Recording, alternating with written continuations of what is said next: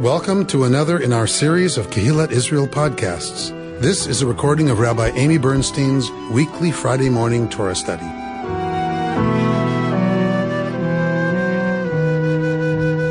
We're beginning the book of Devarim. We're beginning the book of Deuteronomy this morning. So I want to do a little less text today than we'll look at the text, but I want to do a little bit less text than I usually do, and commentary on the text and more commentary on Devarim, on Deuteronomy, to give you a framework whereby to look at, a lens through which to read all of the texts we're going to read. Devarim is, of course, taken from the Hebrew. Like we said, the first kind of usable word of any parsha becomes the name of that parsha, and the first parsha becomes the name of the book. So the first parsha in Devarim is called Devarim, and that's the name of the book in Hebrew. Things, words, these are Moshe's words. Eila ha-Devarim asher diber Moshe. So these are the words that Moshe spoke to the people of Israel on the other side of the Jordan before they were ready to cross into the promised land. And so it is, Deuteronomy comes from the Greek, which means second teaching, because Deuteronomy, for the most part, is a repetition of the events of the Exodus, the wandering, the commandments, and the laws that we have seen in other places. But the fact that we call it the second teaching, Mishnah Torah, also it's known in Hebrew, Mishnah Torah, that calling it a reiteration is already buying into the agenda of the book of Deuteronomy. Because actually, the book of Deuteronomy is a complete reform of the system. It is a complete reconstruction on many levels of what we have in the other books. So the fact that it's called the second teaching, a reiteration of all those things, already Deuteronomy wins, right? Like it has convinced you that it is the second repetition, the second, articulation of these things, when in fact it comes to undercut the theology, the legal system, the hierarchy of all of the books before it. While I, of course, have known this, I don't think I really understood to what extent until I read this incredibly long article that is called The First Constitution, Rethinking the Origins of Rule of Law and Separation of Powers in Light of Deuteronomy. It's been in my hard file about Deuteronomy for a really long time. I had to use one of these clips. You can't even use a paper clip with it. It's that thick. And finally I decided, well, this is the time. So I decided to sit down and work my way through it. It's not an easy article. But really it's arguing that Deuteronomy is the first constitution the world has ever known, and that it has been ignored by Western political science, and it is ignorant in some ways. Biblical scholars are, because of their specialty, not specialists in political philosophy, and so biblical scholars have not argued, how about Deuteronomy? If you're talking about the founding of the Western legal system, the Western political philosophical system, you have to take seriously Deuteronomy. So I really dug in to get more of a sense of the details about that. So I'm going to be quoting that, or even if I don't say I'm quoting it, know that this article by Bernard M. Levinson is going to seriously impact how I teach Deuteronomy this year. As well as the lecturing that I have had the good fortune to hear from Dr. Micha Goodman. Many of you know him. He wrote the book Catch 67 about Israel. An incredibly brilliant and talented scholar, but also lecturer. His lecture is available at a place called Tikvah, Tikvah. This series of lectures, there are 8 lectures. They're half an hour each. So I listened and took copious notes on all of those lectures.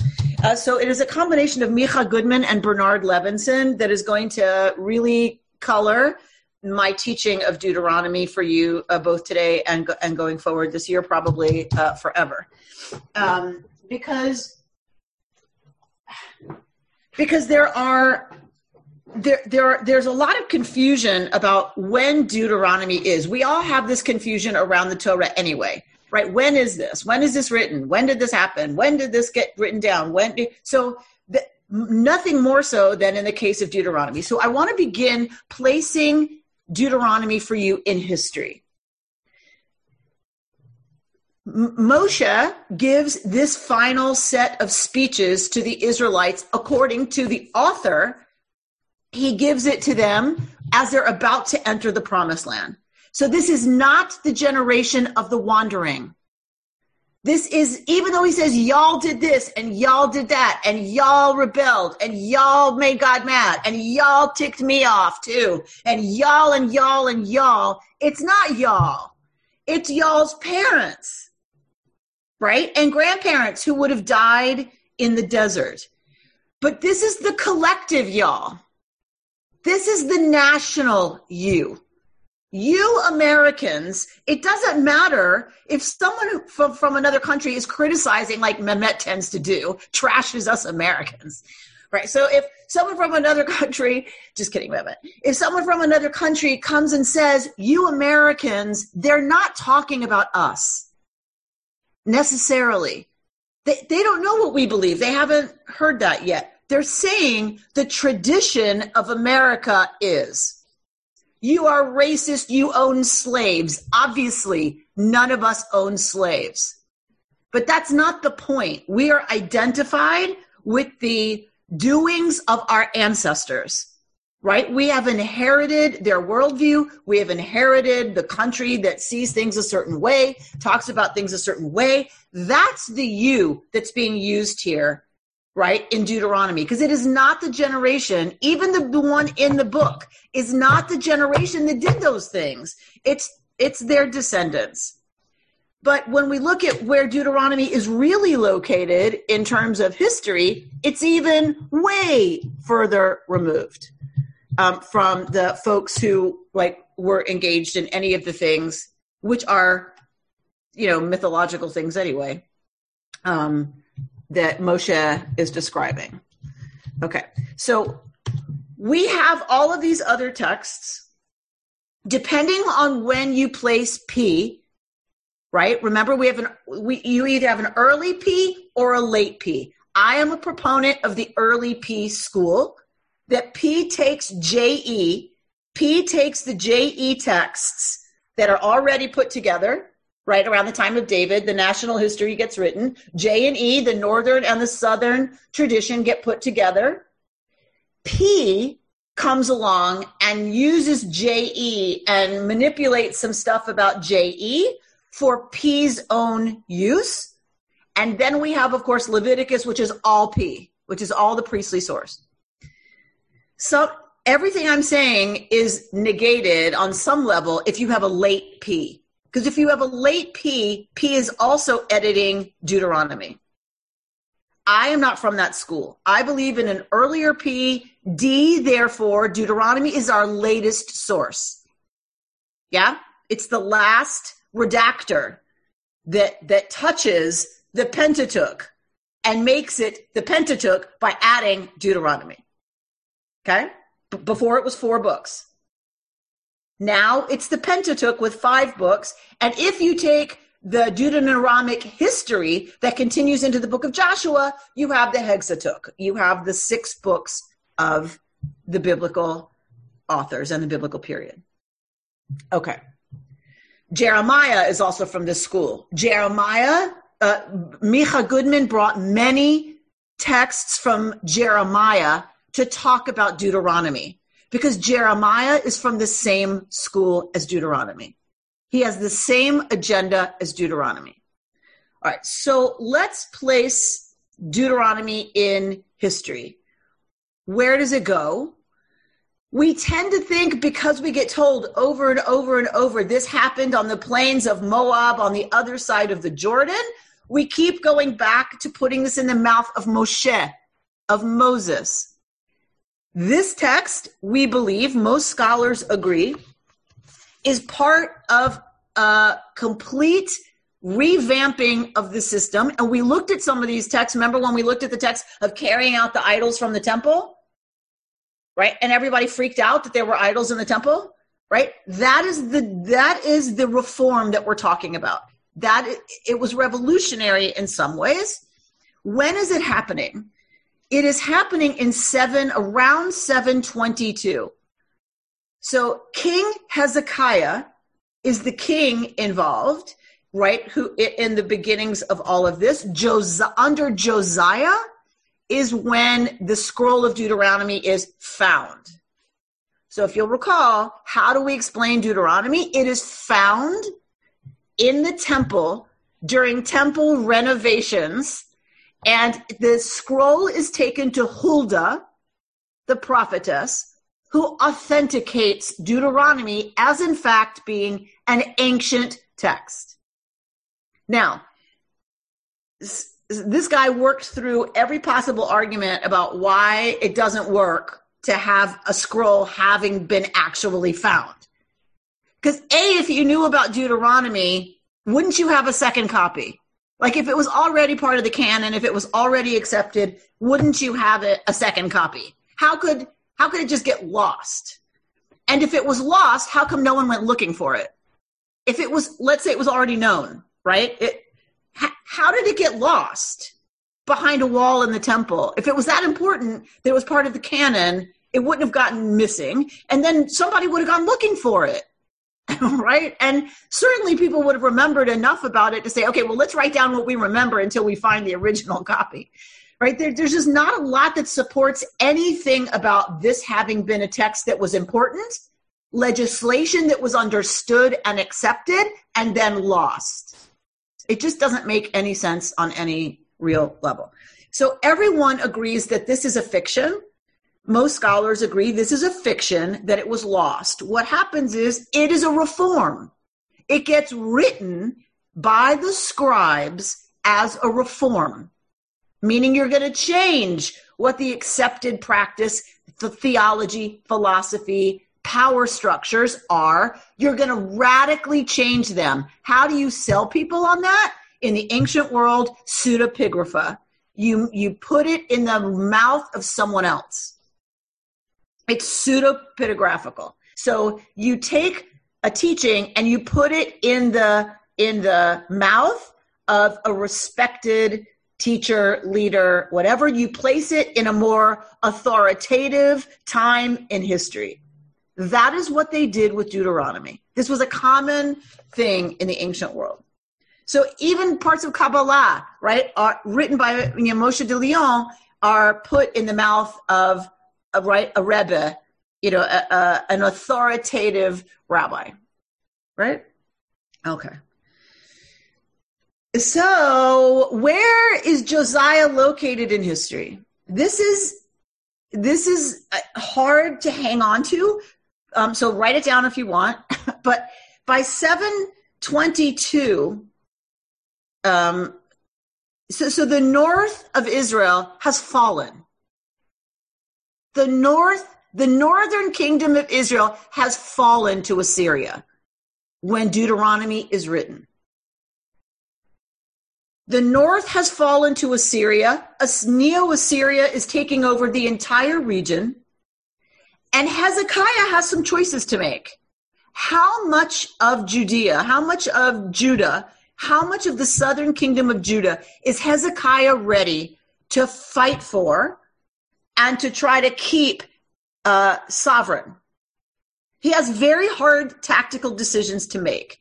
According to Levinson, this article I read about Deuteronomy being the first constitution, he argues that Hezekiah is pulling in all of those communities at the edges, all of the rural communities of Israel. Not Israel. We say Israel, but it's Judah. All that's left is Judah. He's pulling them in and trying to urbanize the Judeans. He's trying to urbanize and center all authority in Jerusalem as an effort to strengthen the kingdom so that it can survive a Neo-Assyrian attack. He makes a pact with Neo-Assyria so that he can buy peace and be left alone. It turns out that's not who they had to be worried about. Who destroyed the temple? The Babylonians. The Babylonians. Thank you, Pam.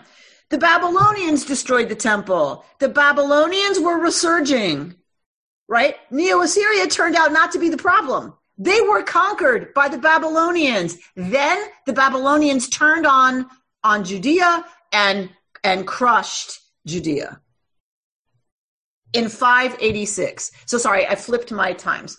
So 722, Israel falls. 722, Israel, the northern kingdom of Israel falls to Neo-Assyria. 622, so 100 years later, comes the Josianic reforms.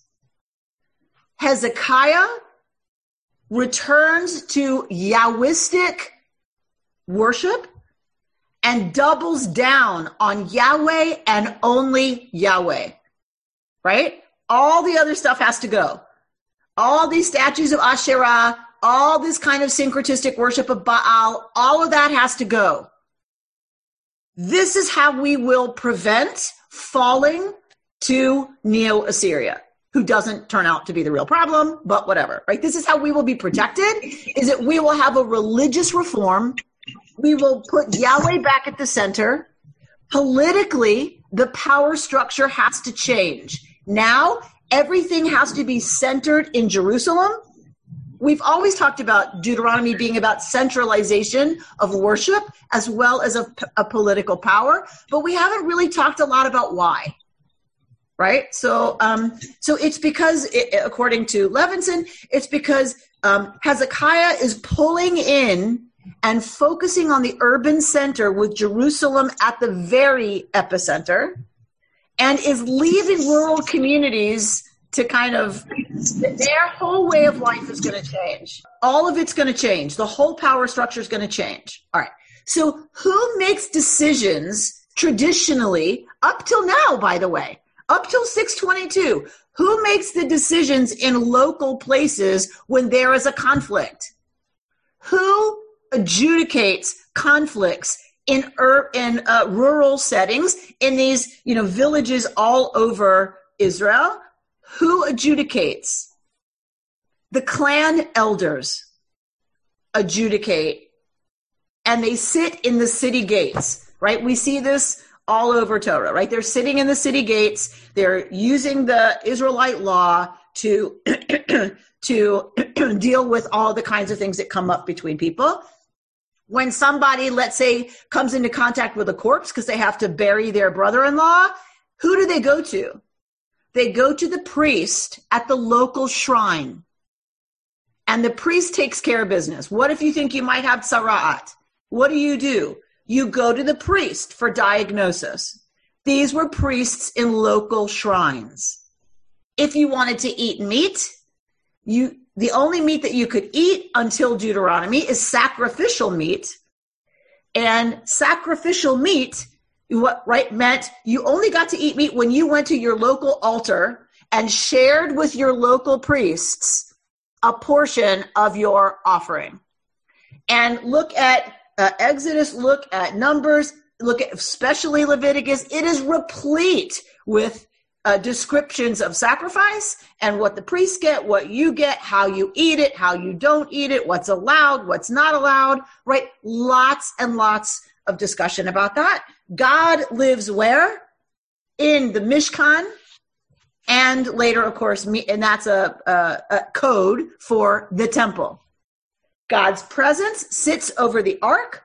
God speaks to Moshe, and therefore to the people, from between the Kruvim, from between the cherubs on the ark.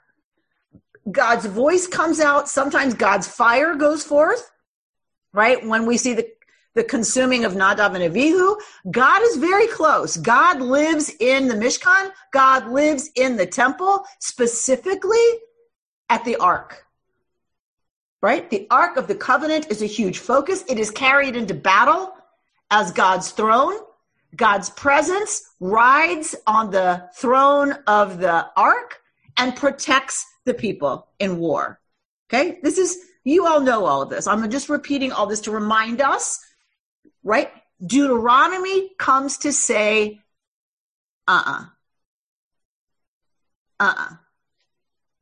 God is in heaven, in the sky. God doesn't come down on the mountain for revelation. God speaks from the clouds, from the sky. God does not live in the temple because Deuteronomy is coming to undercut the priesthood. Deuteronomy is coming to say what governs Israel is the law. Deuteronomy, the law. The law, is there a distinction between local priests and the clan elders? Yes. 2 branches of local government. One would have been religious, so all the cultic things that needed to happen, including some discrepancies that are civil. If there's no evidence or witnesses, then it's cultically decided. If you don't have evidence to win your case, or the judge doesn't have the elders don't have enough evidence, it's decided by the cult. So the local priest would have decided it cultically. So good anticipation, Richard, of what the problems Deuteronomy is going to create are.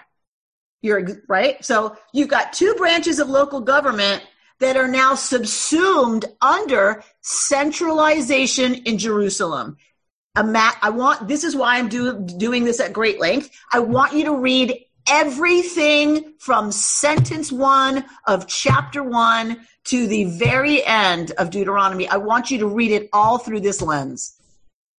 This is our experiment. Remember, we read Genesis through an ancient Mesopotamian lens. We're going to read whether this is true or not.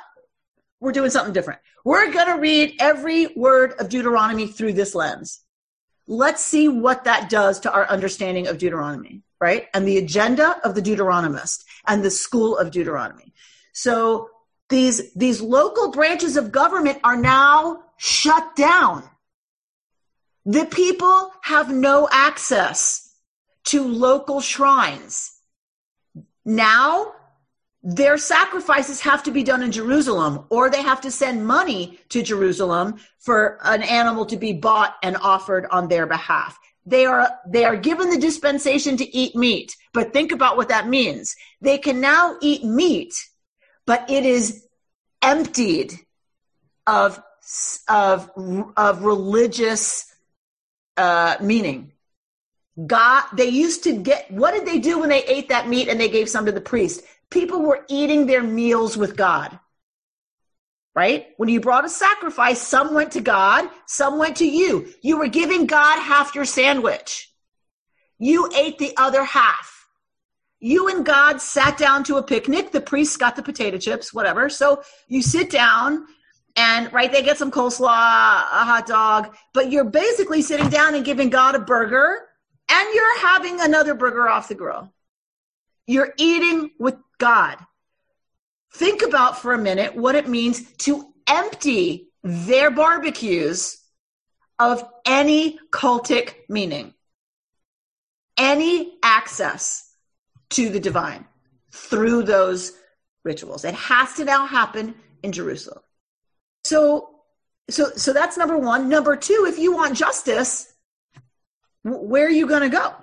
You now have to go to you go through the court system in Jerusalem. All right. So these are massive changes that are happening. Massive reordering of Israelite society. And according to Levinson and others, everything now is subsumed under the law. Who is the giver of the law? Ultimately, it is God, right? Who is the agent through whom the law is given? Moses. So it is not a wonder that if what you're trying to do is subsume all the branches of functional society under the law, whose mouth are you going to put it in? the lawgiver, right? Could have been Joshua. Why not make it Joshua? We're going to do things differently now, people. That would have been nice. You want a revolution? Okay. Put it in the mouth of Joshua, the new leader. Moshe gave him his blessing. Moshe dies. You have Joshua give his first speech, and it's Deuteronomy. Deuteronomy doesn't want it to be seen as a reform. Deuteronomy wants it to be authoritative.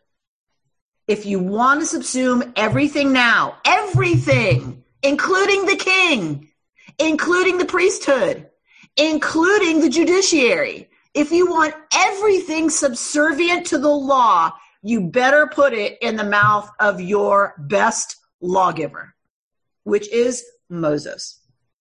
All right? Okay.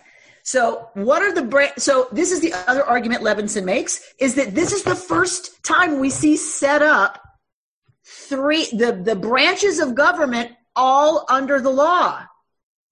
The monarchy, the executive branch, so all of your elders and all those things, the executive branch, the judiciary, and it's an independent judiciary, notice.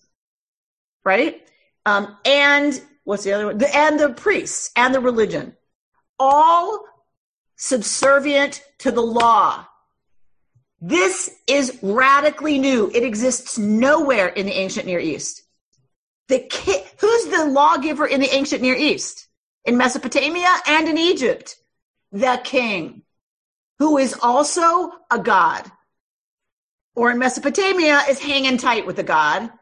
And and gets the law, but the law comes from the king, inspired by the divine. In Israel, it is God who gives the law through Moshe, God's servant. All right, everything under the law, and each branch having its own set of laws governing how it runs. Each branch having checks and balances by the other branches, guess what? That's a constitution. When you have the law being at the top, not the king, you have a constitutional monarchy. The monarch is subject to the law. And if there's a question, is the king following the law?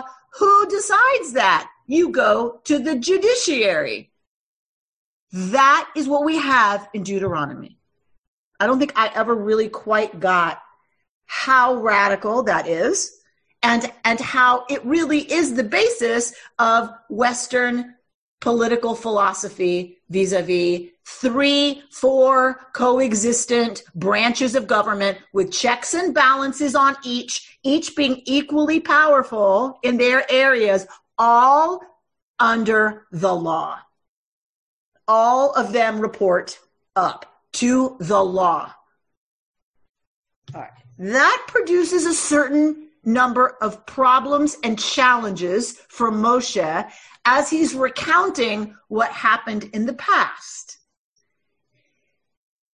When we think about where did we get a judiciary, where did we get, looking at Exodus, where do we get the judiciary? Or maybe it's Numbers, I forget. Where does the judiciary system come from? Judges. This amount of judges over that many people. Then it goes to a higher court. Finally, it goes to the Supreme Court, which is Moshe, because Moshe will take it to God. So where did that come from? What is the origin myth? Lisa, unmute yourself and speak instead of jumping up and down. Muted. Which is what I tend to do. Moses adjudicates it. Moses is told by, we know who. Moses is told, you know what I'm trying to say. He has too much, he's doing too much, and it's his father-in-law that tells him, Moses, you can't do this. You have to give the authority to others. So he adjudicates it. He creates the system by making others responsible and helping and answering their own questions. But where did it come from? The idea? The concept comes from Jethro. It came from, yeah. Is Jethro Israelite? No. Jethro is Midianite. He's the high priest of Midian. a problem for the Deuteronomist, who is originating all of this in God.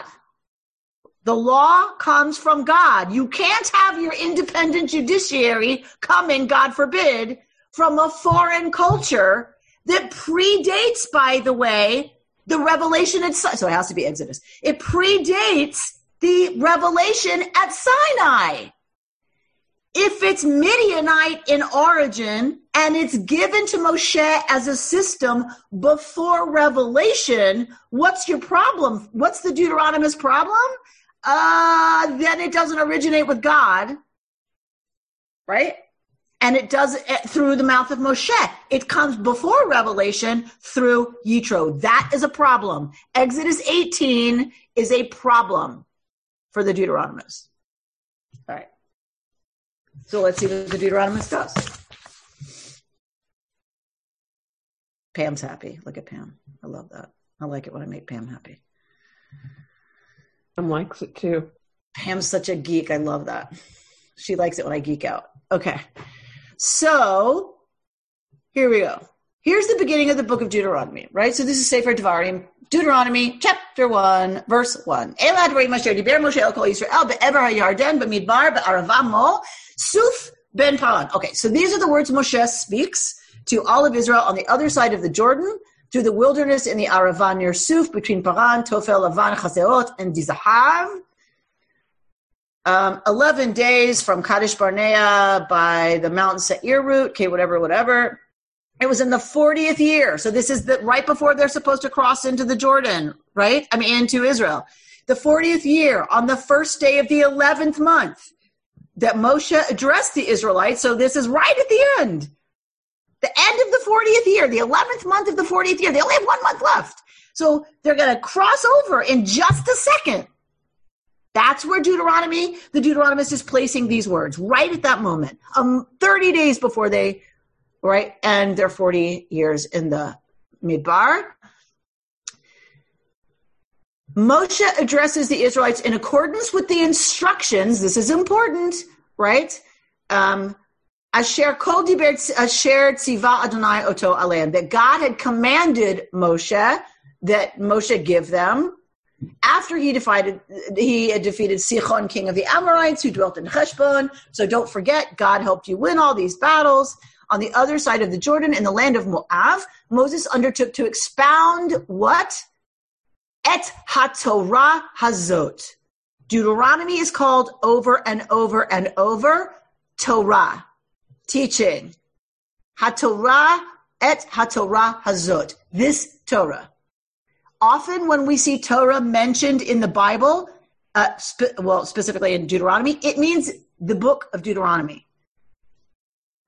It does not mean all 5 books, right? That a king should write a Torah probably means a king should write the book of Deuteronomy out. All right, so Deuteronomy is called Torah, very important. So what does Moshe say? Yud-Heh Vav-Heh, right? Eloheinu, Yud-Heh Vav-Heh, our God, Diber Eleinu Bechorev, spoke to us in Chorev. This is how Deuteronomy refers to the events of Sinai. The Deuteronomist refers to the mountain that all happened at as Chorev. So God spoke to us at Chorev saying, Rav lachem, it's enough for you, Shevet Bahar Hazeh, that you're sitting around, hanging around this mountain.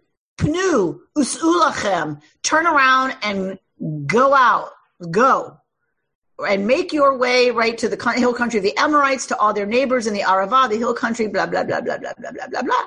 See, I place the land at your disposal. Go. Take possession of the land that Adonai swore to your fathers, Avraham, Yitzchak, and Yaakov, to assign to them, to their heirs after them. Thereupon I said to you, Moshe says, I said to you, Lo uchal levadi se'et etchem. I can't by myself bear y'all. Yud-Heh Vav-Heh Elohechem hirba etchem. God has multiplied y'all until you are as numerous, right? As we remember said to Avraham, Kekochavei Shemayim. You are as multiple, as rove, as the stars of the sky. Yudevave Elohei Avotechem, God, the God of your ancestors, right? May God increase your numbers 1,000-fold and bless you as God promised you. Echa. Do you see this word? Echa. How. This is not just how. Oh, well, you take a teaspoon of this and a teaspoon of that and mix it together. It's not that kind of how. This is a existential how question. Echa. Esa levadi. Tarchachem. Amas echem. Verivchem. How is it possible that I can bear unaided the burden of you, the trouble of you, right? The arguing. Pick from each of your tribes men who are wise, discerning, and experienced, and I will appoint them as your head. V'ta'anuti, and you all answered me, what you propose to do is good. So I took your tribal leaders, wise and experienced men, and appointed them heads over you, chiefs of thousands, chiefs of hundreds, chiefs of 50s, chiefs of 10s, and officials of your tribes. I charged your magistrates at that time as follows: hear out your fellow people and decide justly between a person and a fellow Israelite or stranger. You shall not be partial in judgment. Hear out low and high alike. Fear no person, for God, for judgment is God's. And any matter that is too difficult for you, you shall bring to me, and I will hear it. Thus I instructed you at that time about the various things that you should do. Whose idea is the judiciary according to Deuteronomy? Moshe. It is complete. Yitro is completely obliterated. No mention of Jethro. No mention of any origin for the judiciary, God forbid, being foreign and or predating revelation at Sinai Chorev. All right? So we just kind of take it for granted that he's reiterating stuff. Okay, it's a shortcut. You know, he doesn't want to go into the whole Jethro thing.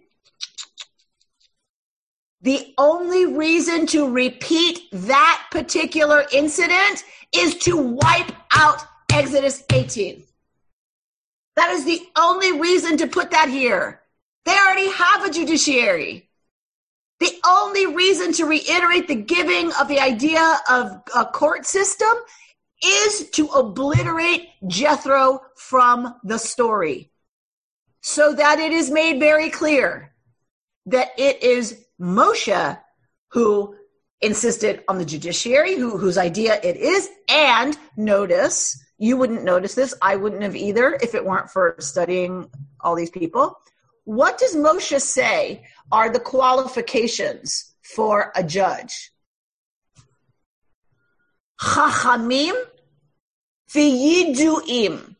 People who are chacham, who are wise, right? And people who we know this word, yada, yodea, to know in a very intimate way, to be experts, right? In these matters.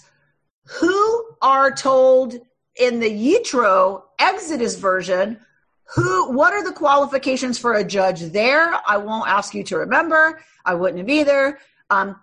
They are people who are experienced on the ground. It is not about wisdom in Exodus, right? It's about people who are honest, people who have basically proven themselves to be good leaders, right? By kind of doing rather than being wise. And how is wisdom generally gotten in this kind of chacham sense? It is by learning. It is by study. Deuteronomy, according to many of the stuff, the scholars I've been looking at, is saying it's now no longer your judges who were your really good people who kind of had practical sense, who had street smarts, who proved themselves to be honest, who proved themselves to be upright, and good people by leading. That is not who the judges are going to be according to Deuteronomy. In the new centralized judiciary, who is going to be the judges now? The professional class.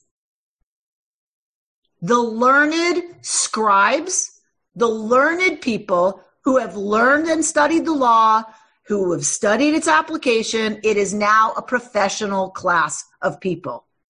It completely disempowers the elders of the clan system who would have decided these issues among Israelites.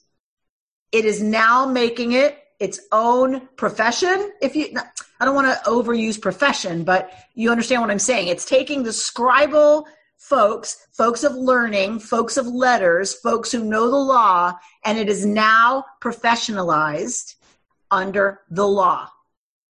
No longer do you just go to your elders who you trust in the village and have them hear your case in the gates of the town. Gone. And Deuteronomy is saying this happened from the get-go in order to completely undo what's happened before and put in place a brand new system that you can imagine might not have been quite so popular. All right, so Richard is saying the reconceptualization of kingship in Deuteronomy and the Deuteronomic histories, transformation of Torah. Author Bernard Levinson. There you go. So in your chat, if you want to copy that other article that Richard found online, please do so if you want to read more about this. And Bernard Levinson, Bert gives us the book he wrote, Deuteronomy, Hermeneutics, Innovation. Beautiful, beautiful, beautiful. Okay, and Richard gives us that too. Okay, great. So I guess because that was a request if I had gone up higher. Okay, so Jody, you've had your hand up for a long time. What would you like to say or ask? It was so it was a question that had to do way back in the beginning when you were saying why would this scroll have been hidden?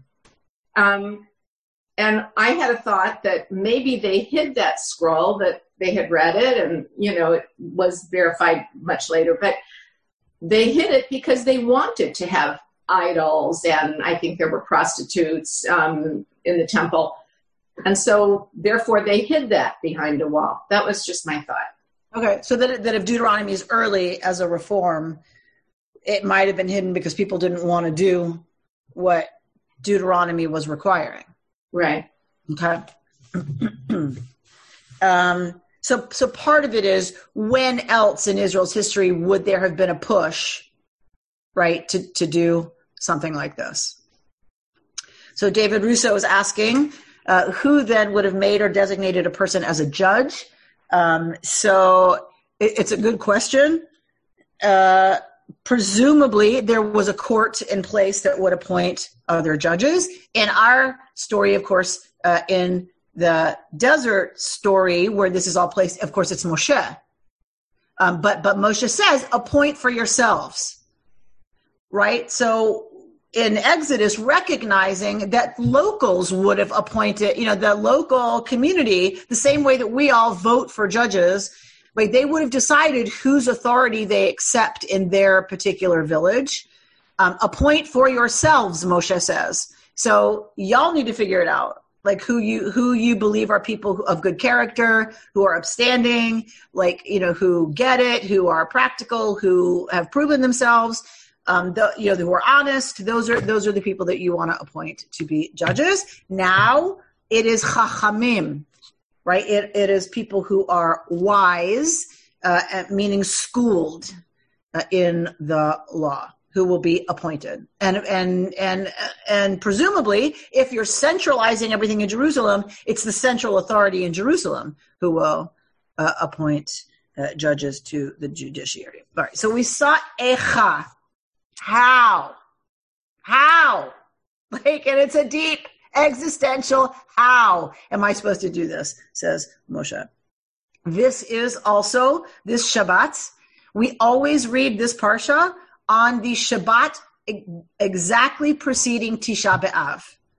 I was going to say, isn't it Echa is the Lamentations that we read? Very good, Rita Ephros. So Echa, how am I supposed to suffer, y'all? Right? Is Moshe remembering what happened in the desert? So we also get in the Haftarah for this week's reading, because this Torah portion always precedes Tisha B'Av, the day on which we commemorate the destruction of both temples, by the way. We also read the rabbis assign a Haftarah, a concluding reading, not from the 5 books, from outside the 5 books, to finish the reading of the Torah in public. Lots of theories about why. Haftarah, a lot of people think it means a half Torah, like it's not real Torah. It's half Torah because it comes from the prophets or the writings. It's a nice play on the word. It's lovely. It's very clever. Haftarah comes from the Hebrew word lifater, to conclude. Lifater, to conclude, to end. The noun of lifater is haftarah, the conclusion. The concluding of the reading is always from outside the 5 books. Why? Some people believe that the Romans, when they said no more Torah study or you die, you can't study or learn Torah or you die, the very clever Jews then said, okay, well, we'll read from the prophets and these other books. It's not technically Torah. You can't kill us for that. My Google Hub just had something to say about that. And is talking to me about The Prophet by Khalil Gibran. Okay, so if it's from those books, you can't kill us because it's not Torah.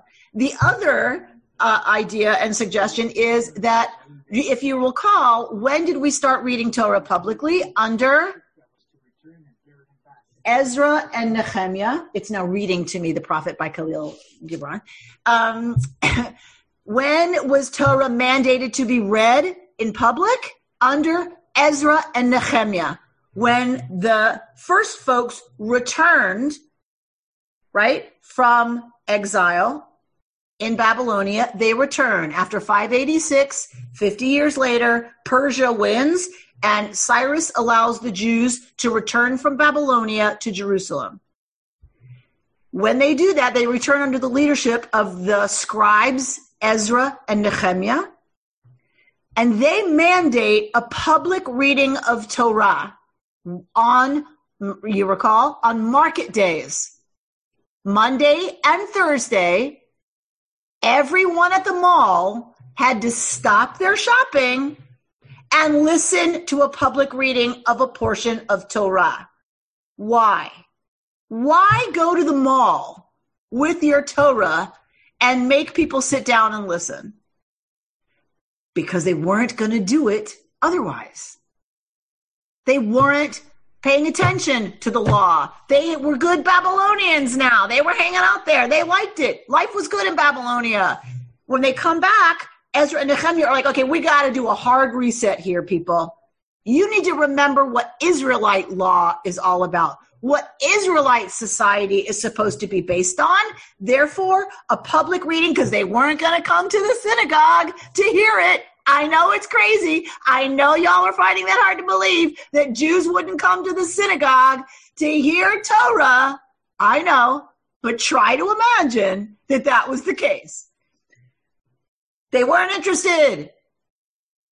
So where did they take Torah? Did they say, we're going to make you come to shul? No. Did they say, we're going to come to your neighborhood and read it on your corner over a bullhorn? No. Where did they go? To the mall. Because guess what? Things haven't changed all that much. They were interested in consumption. They were interested in doing deals at the marketplace. So Ezra and Nehemiah, rather than fight the Jews, because go try to fight the Jews and clobber them with Torah, does not work. So you go to them. You go to where they are. So that's why to this day, we read Torah Monday, Thursday, and Shabbat, because market days were Monday and Thursday.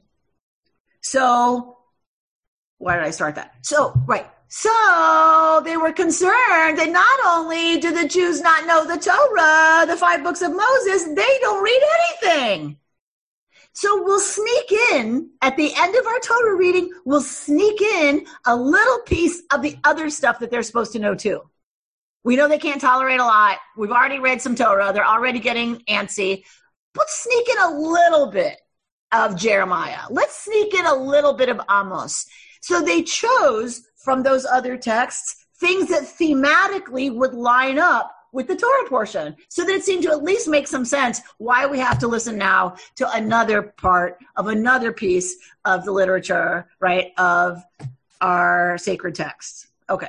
So, how can I bear the burden of you? Directly mirrors the Haftarah. What is the Haftarah chosen for this Shabbat right before the Tisha B'Av, before the 9th of Av? The Torah portion, the Haftarah comes from Isaiah. And it's Isaiah's vision of the destruction of the temple in Jerusalem, which makes total sense if you're going to put it right before Tisha B'Av. And in the Torah portion, in the Haftarah, in the quoting from Isaiah, Isaiah says, Echa hayita lizona. How? Again, an existential echa. How has Jerusalem become a harlot? Right? The prostitution becomes the metaphor for Israel having gone off and stepped outside of the proper relationship, God's proper expectation of loyalty from Israel to Yud-Heh Vav-Heh only. Right? We've talked about this a lot. Kin'ah. God is entitled to be jealous because there's an exclusive arrangement. So what if you step out of that, what are you? You a hoe. Right? We even use this today. You cheat on somebody, you're a hoe. Right? It's understood. So that language is still there. That betrayal, meaning of intimacy, of an intimate connection that you now have with somebody else that you're not supposed to have with, having stepped out of that relationship, you're now a whore. So Jerusalem, Echa Haita Lizona. How this existential agony has she become a whore, a harlot. And Rita just beautifully reminded us, what is the book that we read from on the 9th of Av, on Tisha B'Av? Y'all are going to study with Micah, with Rabbi Hyman on Sunday, which is Tisha B'Av, or as my grandparents would have called it, Tisha B'Av, which rhymes with the word love in English. You can imagine where Jewish comedians went with that. So I haven't seen my love. I haven't seen her since Tisha B'Av, right? Hi, my Zelda. She took the money and ran with the tailor. Okay, so Echa, the book of Lamentations is what we read on Tisha B'Av. And the book of Lamentations is called Echa, again, after the first, word of that book, Echa. It's all vanity. How are we supposed to deal with this reality that it's all vanity? Which my daughter quoted in her bat mitzvah speech, thanks to Rabbi Nick Renner. So, Echa, Echa, Echa, over and over and over on this Shabbat preceding Tisha B'Av. The connection also is through the fact that Deuteronomy says, if you don't comply with this law, what's the punishment? What's going to happen? 3 guesses and the first 2 don't count. If you don't do this, Richard Rajay is nodding. If you don't do this, what's going to happen? What's the punishment? What's the consequence for not observing the laws of Deuteronomy? It's going to be bad, right, Richard? What is it exactly? What did you say, Pam? Huh? Is it death? Nope. That's too easy. Banishment? That's what I was going to say, banishment. It's exile. Yeah. It's exile. Not only will you die, your wives and children will be carried off. Your wives will be ravished in front of you before your bowels are pulled out of your abdomen. You will watch your wife being raped in front of your children, who will then be carried off as slaves.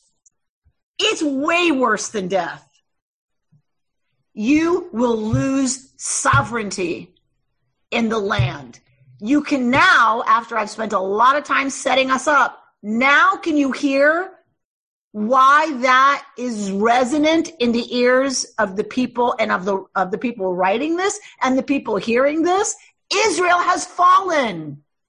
What are they most afraid of? What is Hezekiah and Josiah? What are they most afraid of? That Judea will fall. So what is the punishment for not following what the revolutionary changes of Deuteronomy? They're not all revolutionary. Some of them are consistent, obviously, right? It's not a new religion. It's consistent with the other 4 books. But if you do not follow this law, what will happen? What happened to Israel will happen to you, Judea. And it is very close to you, the knowledge of what that looks like. Because only 100 years ago, it happened to the northern kingdom, right? So invasion, and you are obliterated as a nation, and most importantly, your wives and your children will be subject to whatever somebody else wants to do with them.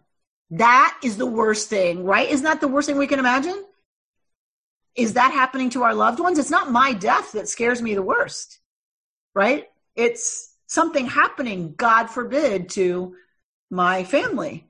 And that's exactly what the Israelite is being told. The person from Judah is being told right now, if you don't do this, you will lose sovereignty, you will be exiled, and you know what that means.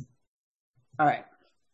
So I want us to go forward studying the rest of Deuteronomy through this lens. And I'm going to tell everybody they need to listen to this podcast before, right? Because it really changes how we read these texts. It really changes how we understand what's going on in Deuteronomy. Not that we should read Deuteronomy completely apart from the other 4 books. That was not the intent of the tradition, right? The intent of the tradition is to have it be a whole. The final editor put them all together. My teacher of blessed memory, Dr. Tikva Freimer-Kensky, always got on my case about this.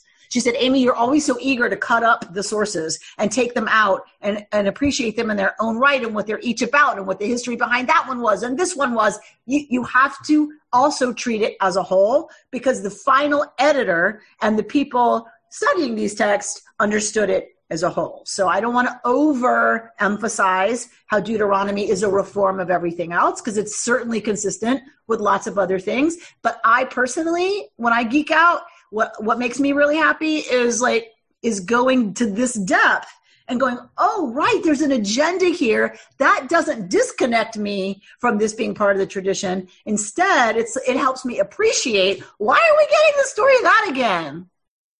We already read that. Why is Moshe going over that and over that? We know this, right?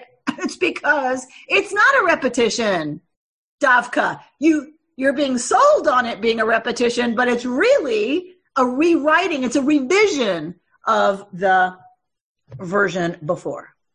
Okay? So we're going to read Deuteronomy through that lens. I want you to think all the time, centralizing authority, bringing it into the urban center of Jerusalem, and the agenda is to subjugate all branches of leadership to the law. That is the agenda of the Deuteronomist, and we're going to read everything through that lens. You've been listening to Rabbi Amy Bernstein's Friday Morning Torah Study from Kehillat Israel in Pacific Palisades, California. For more information, go to our website, www.ourki.org.